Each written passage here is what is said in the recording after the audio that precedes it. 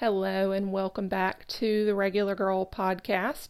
This is the companion to the Regular Girl book, 365 Devotions to Remember the Truth of the Gospel. My name is Kelly Smith and I'll be your host. Today we are reading entry titled Lost.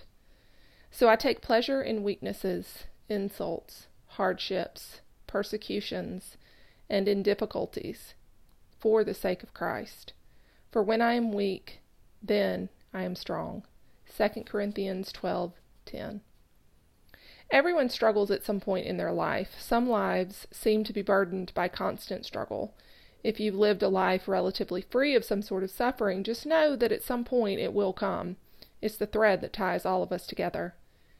If we dip down into the struggle and chaos, never realizing that someday things will be better, there's a strong likelihood we will get stuck. I believe this is one of the reasons we are commanded to set our hearts on eternity. In that valley of the fray, we might be led to believe that we are alone. We are the only person to have ever dealt with this particular set of circumstances. Both of these thoughts, the permanence and uniqueness of our current struggle, are lies that I believe the enemy uses to beat us down and pull away any sense of purpose. When we lose that, we lose hope. A man without hope is a dangerous thing. There is purpose in all of it. We simply do not grow or have an opportunity to feel the closeness and intimacy of our Father when things are cruising along without a bump in the road. We do not cultivate or fine-tune the qualities that make us more like Jesus. The struggle does that. Life without it does nothing to create a heart deeply dependent on Jesus for every step we'll take in life. Without struggle, we might be falsely led to believe that we're fine and can drive the ship on our own. Our wisdom, our thoughts and opinions, and our merits are enough. Where in that space do we need Jesus? The greatest revelation we can have as people is exactly how frail and in need of Jesus we are. He wants our whole heart. We might be tempted to withhold it if we can save ourselves. You will never fully cherish the rescue until you are lost. I remember when I was going through my leak journey, it was probably the darkest time of my life. It was just this season of every day waking up and just praying that things would be different.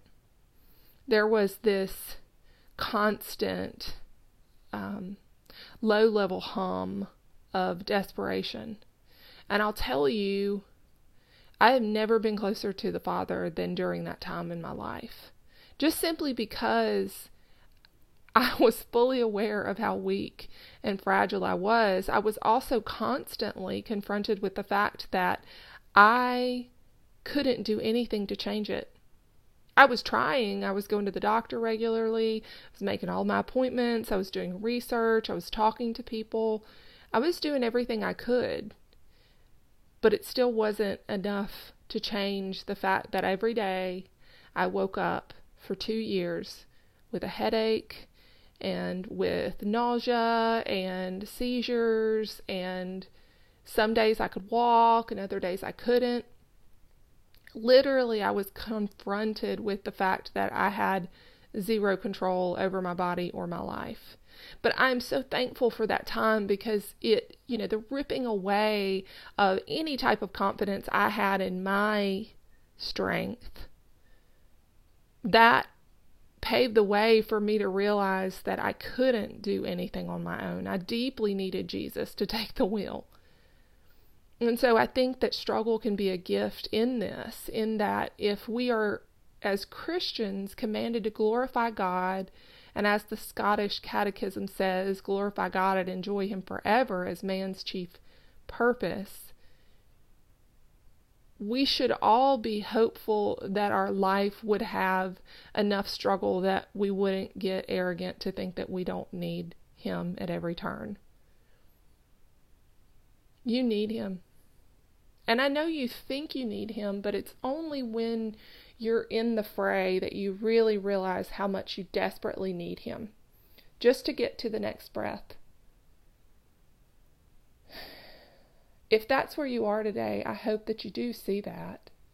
I hope that you can perhaps shift your perspective to understand that maybe that can bring purpose into the suffering. And just trust that something good will come of it.